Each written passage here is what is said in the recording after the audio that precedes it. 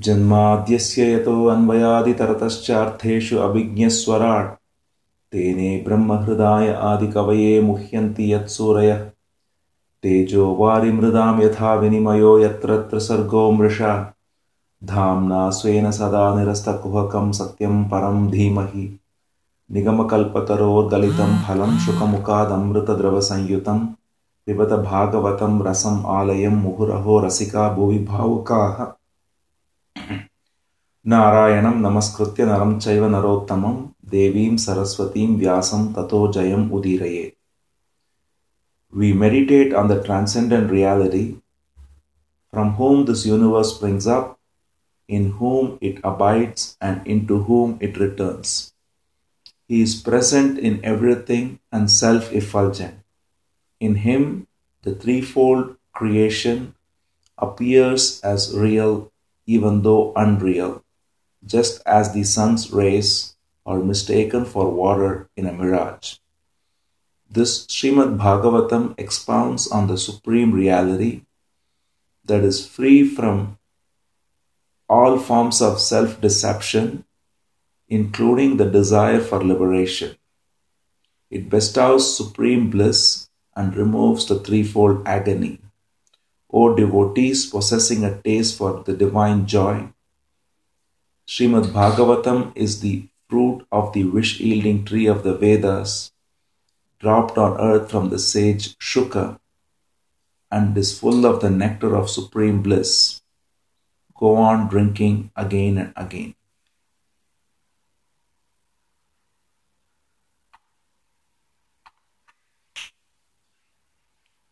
So we are continuing with Canto 10, and we just saw the Govardhan episode yesterday, which is a very famous episode and which is even now celebrated in and around Vrindavan. And in fact, Govardhan Dhari is a very popular name of Krishna. One of the most common names used in any song of Krishna refers to him lifting the mountain Govardhan.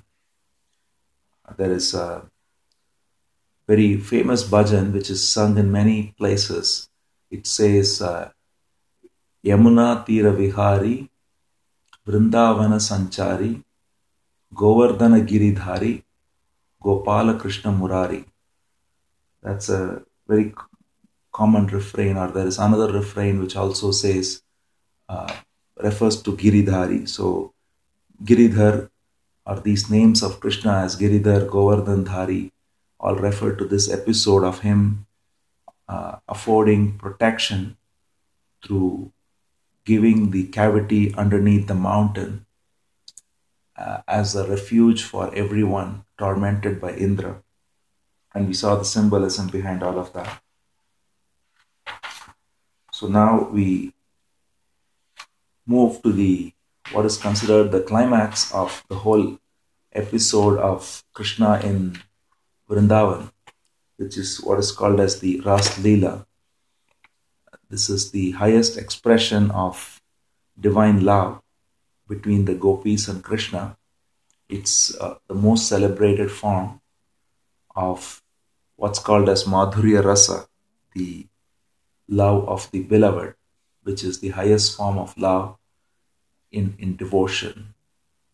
So that is, we saw a prelude to it when we saw the episode of the Gopis taking a sacred vow to marry Krishna. So they take a 1-month vow, praying to the mother Katyayani, and the temple of Katyayani is still there in Vrindavan. And it's a very common tradition to pray to Mother Parvati for women to get the right husband. And so in the same tradition, Gopis, they prayed to Katyayani to have Krishna as their husband. And the Gopis of Vrindavan, some of them were, even we will see this in this episode, that many of these women were young women who were not married and who wanted to be married to Krishna. And there were many other women who were married, who had families, and yet they were drawn to Krishna like iron to magnet. And we will see such women too. So essentially, it shows that the power of devotion, which breaks all bonds and takes one. We've seen examples like that in the more recent past, relatively speaking, like Meera, who was also someone who was married and who was constrained by her family, but she left all that in her love for Krishna. So that feeling is also expressed by the gopis. So anyway, so what we saw there in that episode of the gopis praying is Krishna appears to them. He first takes away their garments and tests their complete surrender, and he then tells them that you are full of total devotion and love of the kind never seen anywhere, and you will be completely rewarded in the night of autumn. And that autumn night comes now. And so Shuka describes, finding that night adorned with full-blown jasmines, Krishna too made up his mind to play, and presently there appeared the full moon, painting the face of the Orient with a red hue. Beholding the moon, which shone like the face of goddess Lakshmi, Krishna struck a melodious note on his flute that enraptured the mind of all the gopis. Hearing that music, kindling love in the hearts, the women of Vrija, whose mind had already been captivated by Krishna, sallied forth from all sides, drawn to the note of the flute, to the spot where the beloved one was, so hurriedly that their endeavor to reach him could not be perceived by anyone else. This whole movement of the gopis to run to Krishna symbolizes the love of any sadhaka, any devotee, and all the bonds that try to hold us back, and how when devotion and love becomes overpowering, which is and symbolized by grace, which is the flute of Krishna playing, then it has the power to draw and break free of all other constraints. So this whole episode is beautiful in that it is literally has a very literal beauty to it, and also has a very symbolic beauty to it. But let's just read this further, just the way Shuka describes it in a very poetic way. Full of intense longing, some gopis who were milking their cows darted off, leaving the vessel uncared for, while others left as soon as they had placed the milk on the oven, without waiting for it to be boiled. And still others went out without removing the cooking porridge from the hearth. Some who were serving food went away, neglecting even that duty. Others who were feeding their infants gave up and ran. Still others who were waiting upon their husbands turned their back on them and departed, while some who were eating food bolted away, leaving their meal. Others who were decorating themselves left with that work half finished. Still others sought the presence of Krishna with their garments and jewels wrongly placed. Though being stopped by their husbands, parents, brothers, or other relations, they did not turn back homeward. As they were completely in love of Krishna, their mind having been lured away by him.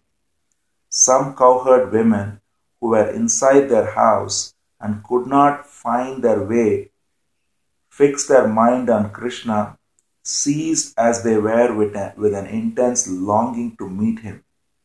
All their sins having been burned up by the intense agony of separation from Krishna, and their entire stock of merit depleted through ecstatic joy proceeding from the loving embrace of the immortal Lord in contemplation, the cowherd women, whose shackles of karma were thus completely burned, cast off their material body, united as they were with Krishna in thought.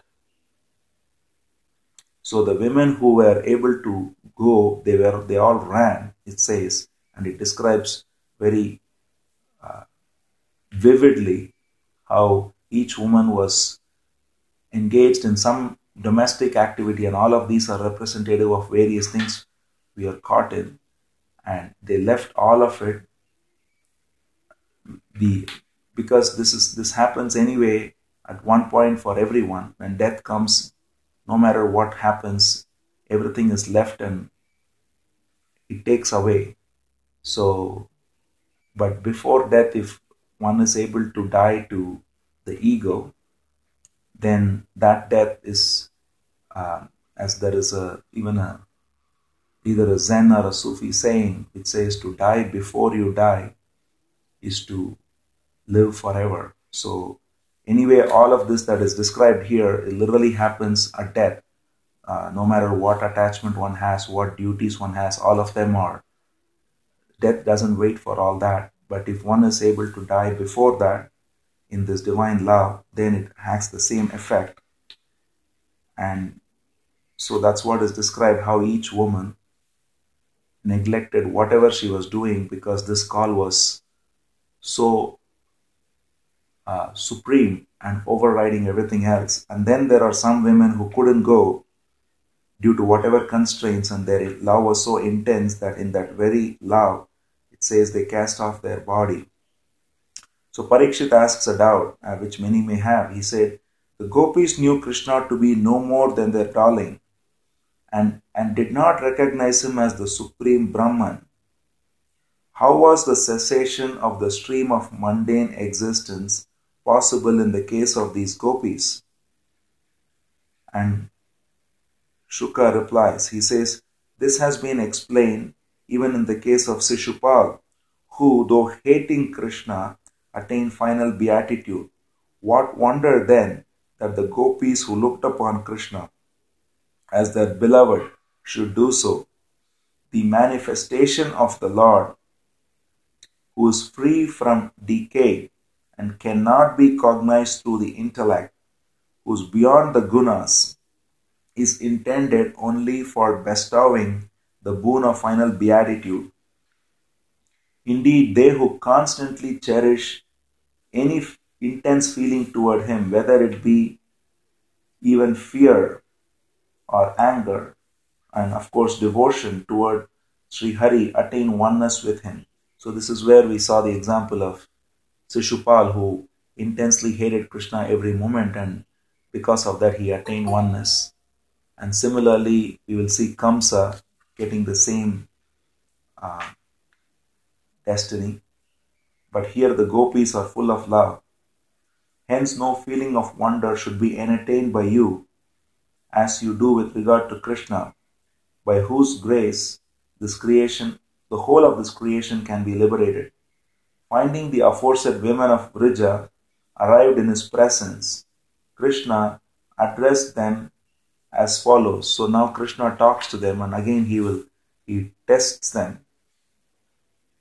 So Bhagavan says, welcome is your presence, O highly blessed ones. Please reveal to me the motive of your visit to this place.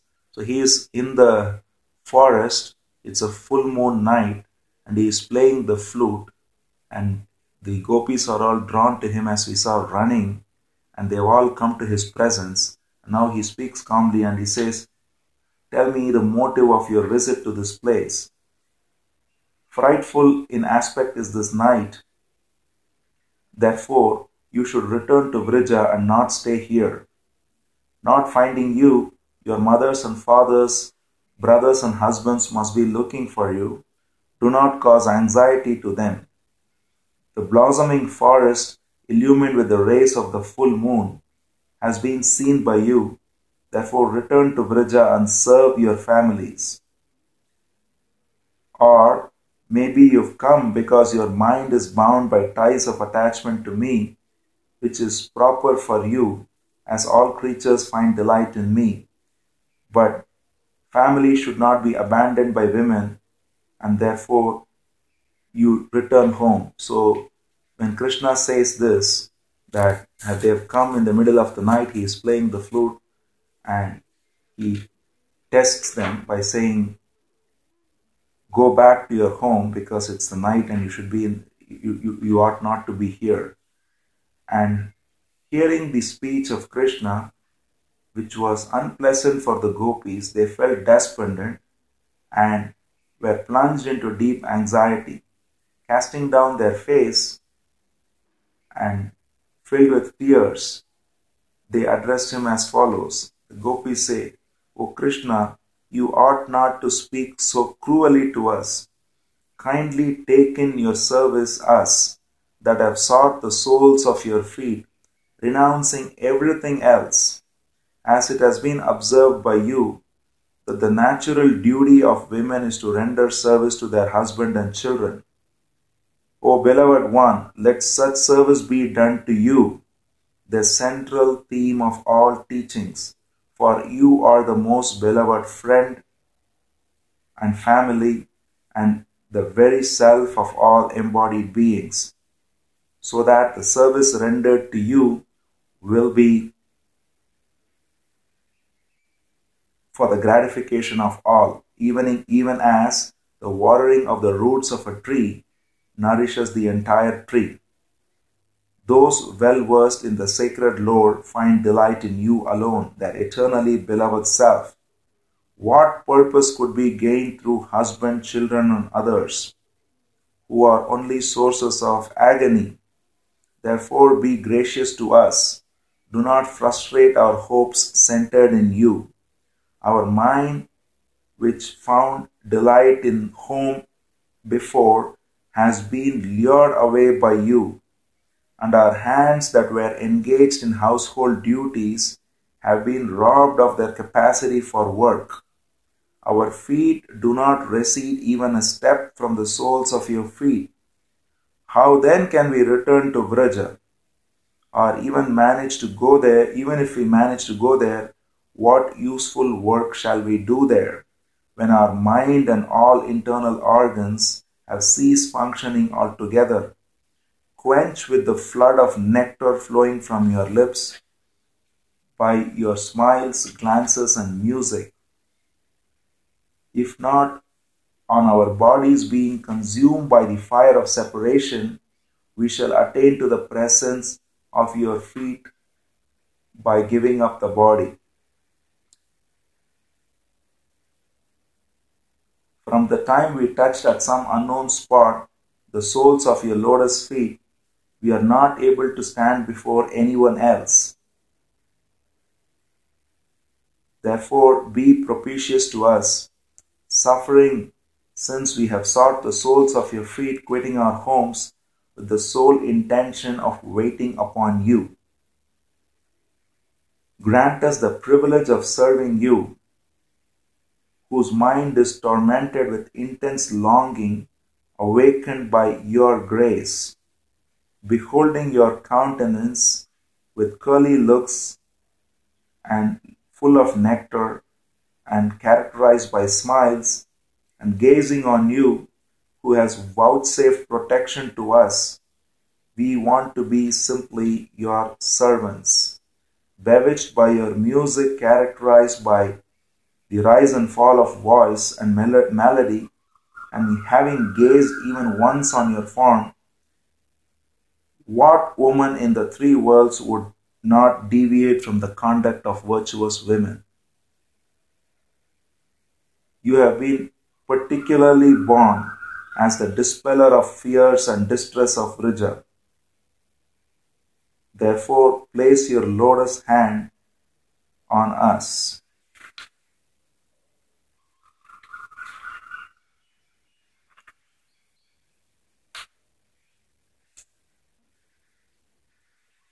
This is so beautifully expressed by the gopis, the intensity of love that makes them one-pointed.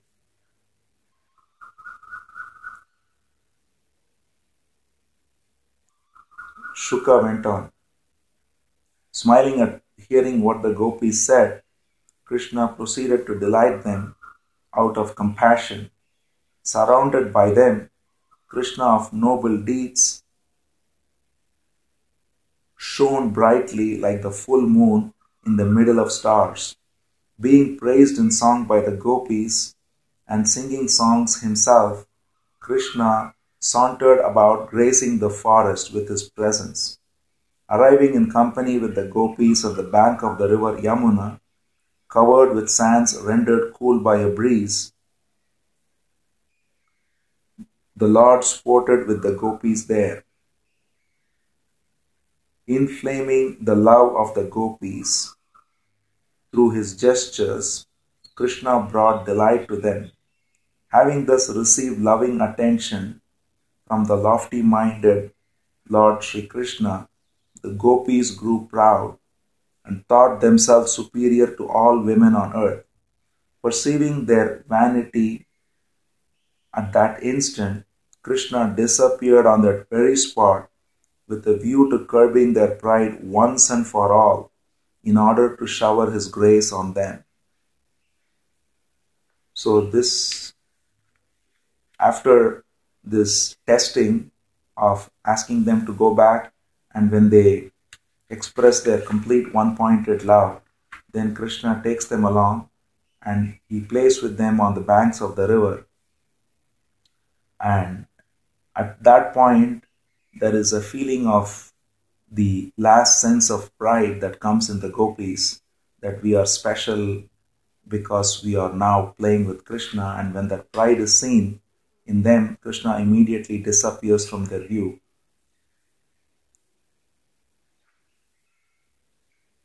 So then we will continue with this, how the gopis are now in the last step of this intense longing, because they have actually tasted something and now it is out of their grasp, and they are now realizing that the intensity of what they are missing is even higher. And so all of this again symbolizes every devotee or seeker's journey, because there are many times when one gets a glimpse in one's meditation or one's journey, and that glimpse, if one holds on to it, it creates a sense of pride about it or a sense of attachment to that experience. And that alone acts as an obstacle, because if there is a glimpse one gets of a total sense of bliss or state of samadhi, and that state is captured by memory and it wants to repeat it, then that very desire to get that state back, or that the feeling that I have got that experience, acts as the last obstacle.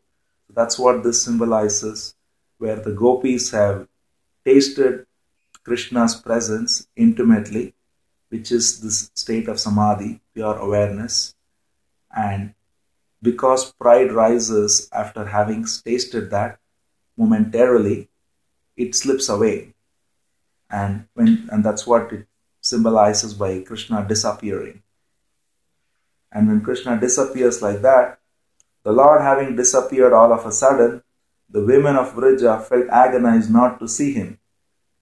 With their mind captivated by the gate, loving smiles and glances of Krishna, the young women, getting identified with him, imitated his various pastimes.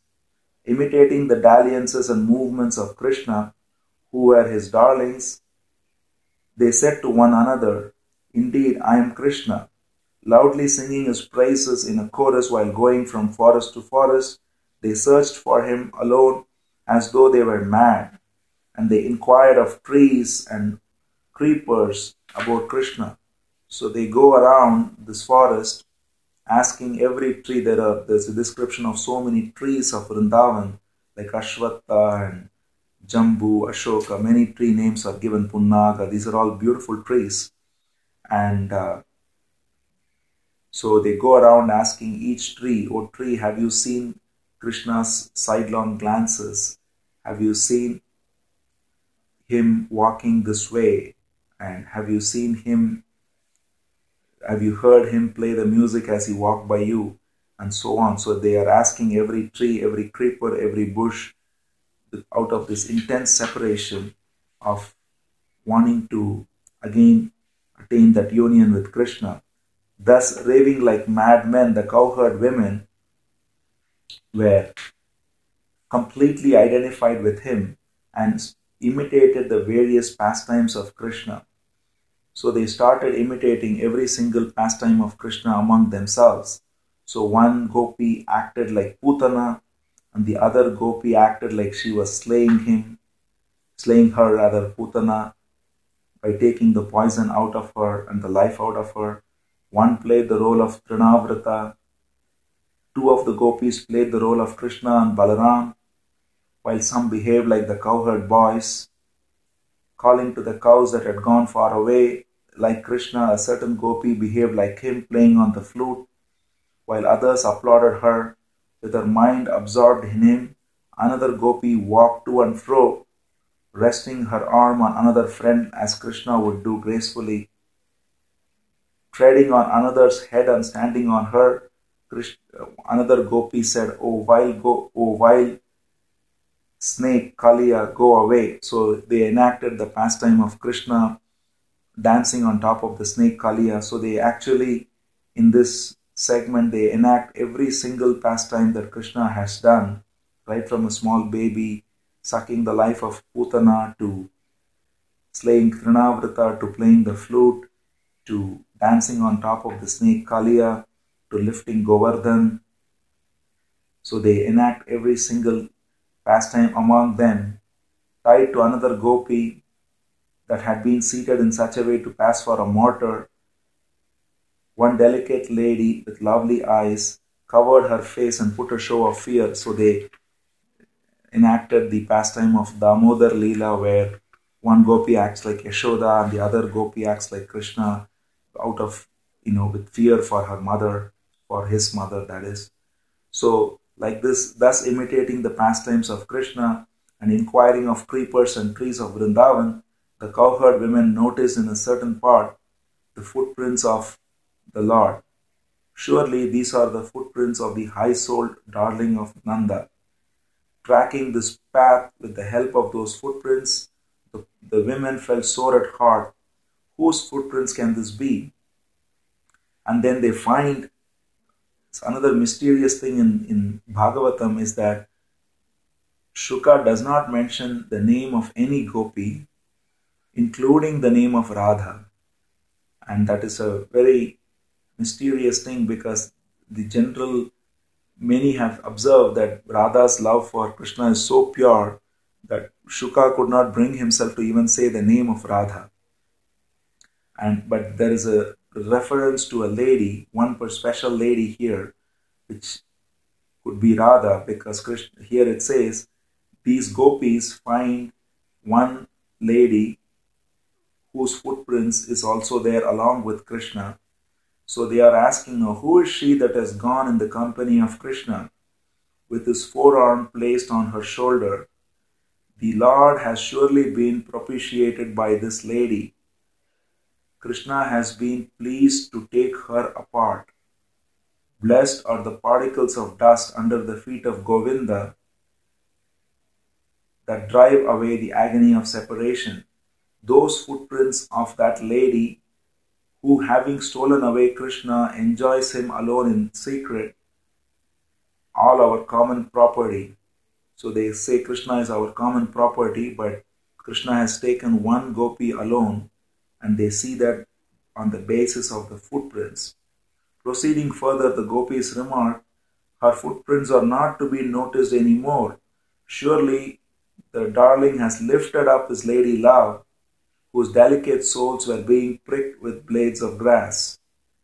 O cowherd women, behold these footprints sunk deeper into the soil, because he was weighed down by the heavy load of carrying her. So like this, they are beautifully tracing his footprints, and they notice that one gopi alone was taken. It never mentions the name, and one can only surmise.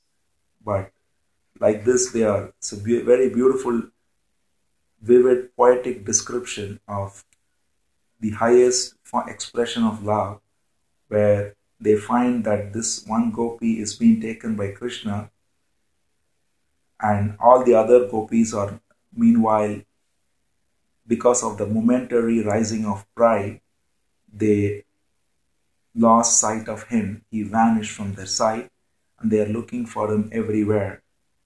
And they find this footprints. And then proceeding further, they said, so they are tracing this movement of Krishna through his footprints, and then showing to one another, the cowherd women wandered in a bewildered state. And then it says that Krishna, again in the company of the cowherd women, in her company the cowherd women penetrated the forest so long as the moonlight was visible. So here what it says is, after some time, when they meet that gopi, so it doesn't mention the name again, this gopi who is the special chosen gopi, who could be Radha, but Shuka never says that. And she comes and says that I was with him, and he was carrying me, and after some time he vanished from my side too. And she says, she was asking again, where are you, where are you? And even she couldn't find him. And then these cowherd women meet her. So in her company, the cowherd women penetrated the forest so long as the moonlight was visible. And coming back to the sandy bank of Kalindi, and seized with a longing for him, they sang of Krishna in a chorus. So this is the episode of how momentarily because of pride, he vanished from their sight, and now they are in this highly intense separation. And this one special gopi who was taken by Krishna also is now not seeing him, and the other gopis have found her, and now they are all singing together. And this song of gopis is a very beautiful song. The first line, it's in Sanskrit, it goes like this: Jayati pedikam janmana vraja Shrayata Indira Shaswadatrahi. The beauty of this song, on a side note, is that this is the exact same meter that Ramana Maharshi used for Upadesha Sara.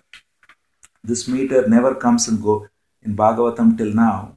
It's the first time this meter is employed for the song of the gopis, and that's the same meter. Karturagya prapyate palam karma kim param karma tajjadam. That same meter is employed by the gopis. And it's a long song, but the translation is, gopis sing, Brija shines all the more brightly by your descent. Is it no torture here on your part, O Krishna, who are killing us by your eyes that steal the splendor of the interior of a fully blown lotus? We have been saved by you time and again, from death through poisonous water, from the clutches of a demon, from showers, and so on. Surely you are no mere son of a cowherd woman Yashoda, being the witness of all internal senses. Place on our head your lotus-like palm that has vouchsafed protection to those who have sought your feet from the fear of transmigration. O alleviator of suffering, whose very smile crushes the pride, accept our service. Set on our bosom your lotus feet, which dissipate the sins of all embodied beings. Pray, revive with the nectar of your lips all the women here who are ready to do your bidding and who are getting charmed by your melodious speech. Blessed are those men who extensively recite on earth your nectar-like story, which is life-giving to the afflicted, has been celebrated by the wise and eradicates all impurities. Your hearty laughter, loving glances are happy to contemplate on. Our mind grows uneasy to think that your feet is getting pricked with spikes of corn and thorn in the forests of Rija. You kindle love in our heart again and again as you reveal yourself at the close of the day, wearing a countenance with dark curly looks. So they go on like this in a very beautiful, it's the whole prayer in Sanskrit is the entire song is in the same meter as Upadesha Sara, and those who can sing actually sing it well, and it's very nice. And this is the translation of that. Your manifestation has put an end to the sorrows of the inhabitants of Brija as well as the denizens of the forest. Please administer to us a little of that remedy in the form of your company.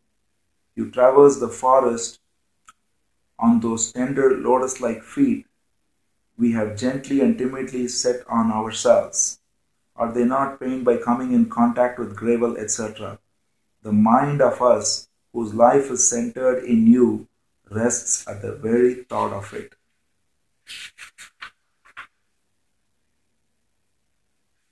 So like this, they pray with such intensity and love. Ramakrishna used to always say that if one prays for God like one wants air when drowning in water, as one thirsts for air while being submerged in water, with that intensity, if one is able to love God, then God cannot hide himself, or which is to say our own being. The direct experience of our Atman cannot be hidden by any other vasanas or any other mental activities. So that intensity is what is expressed symbolically by the gopis through this external display of devotion. Of course, external display of devotion also is literally of the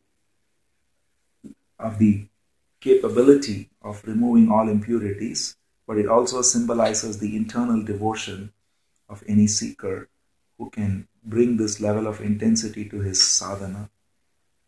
And therefore they say that our mind is centered only in you and revels only at the thought of it.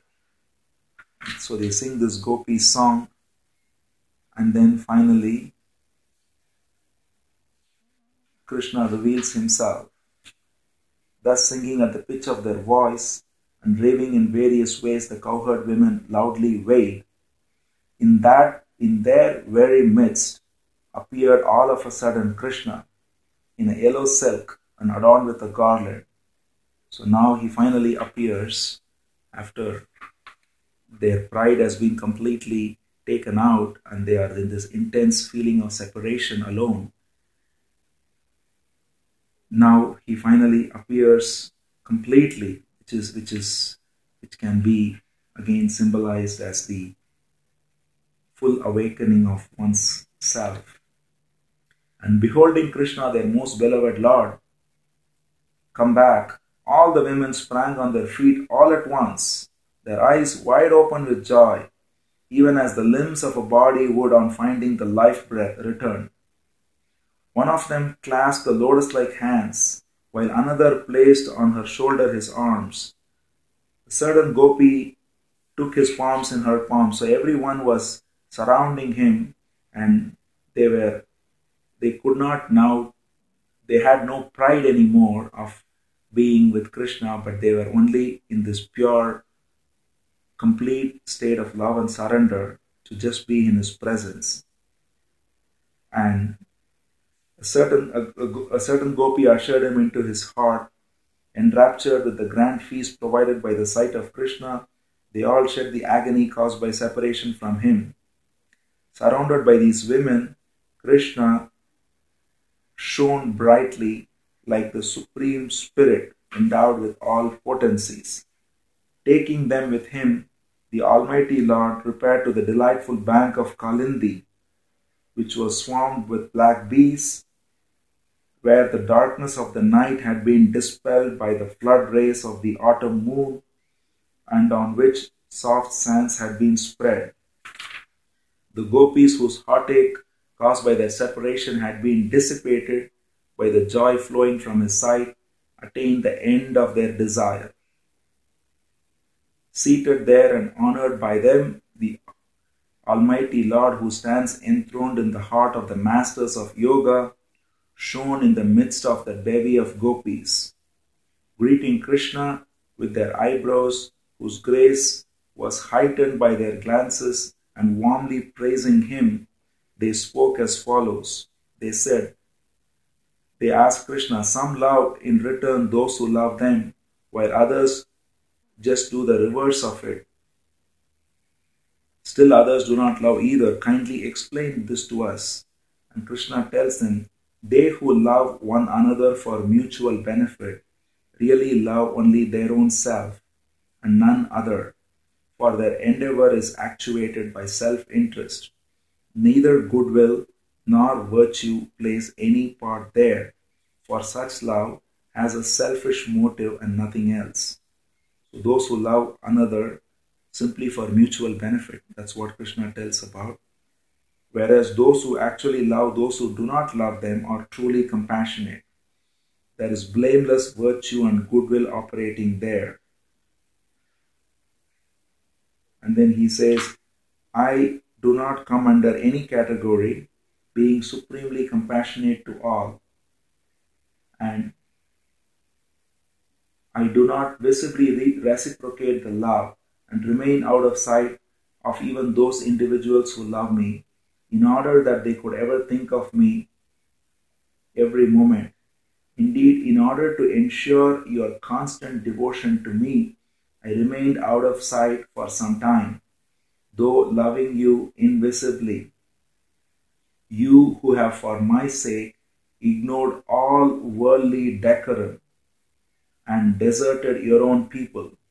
Therefore, O beloved ones, I cannot even through the long life of 1,000,000 years repay my obligation to you. So finally Krishna reveals, after testing them all this time, now he says how great is the devotion of the Gopis. He says, I cannot even through the long life of 1,000,000 years repay my obligation to you, whose connection with me is absolutely free from blemish, and who have fixed your mind on me, completely cutting the fetters that bound you to your home. Therefore, let your services be repaid by your own goodness.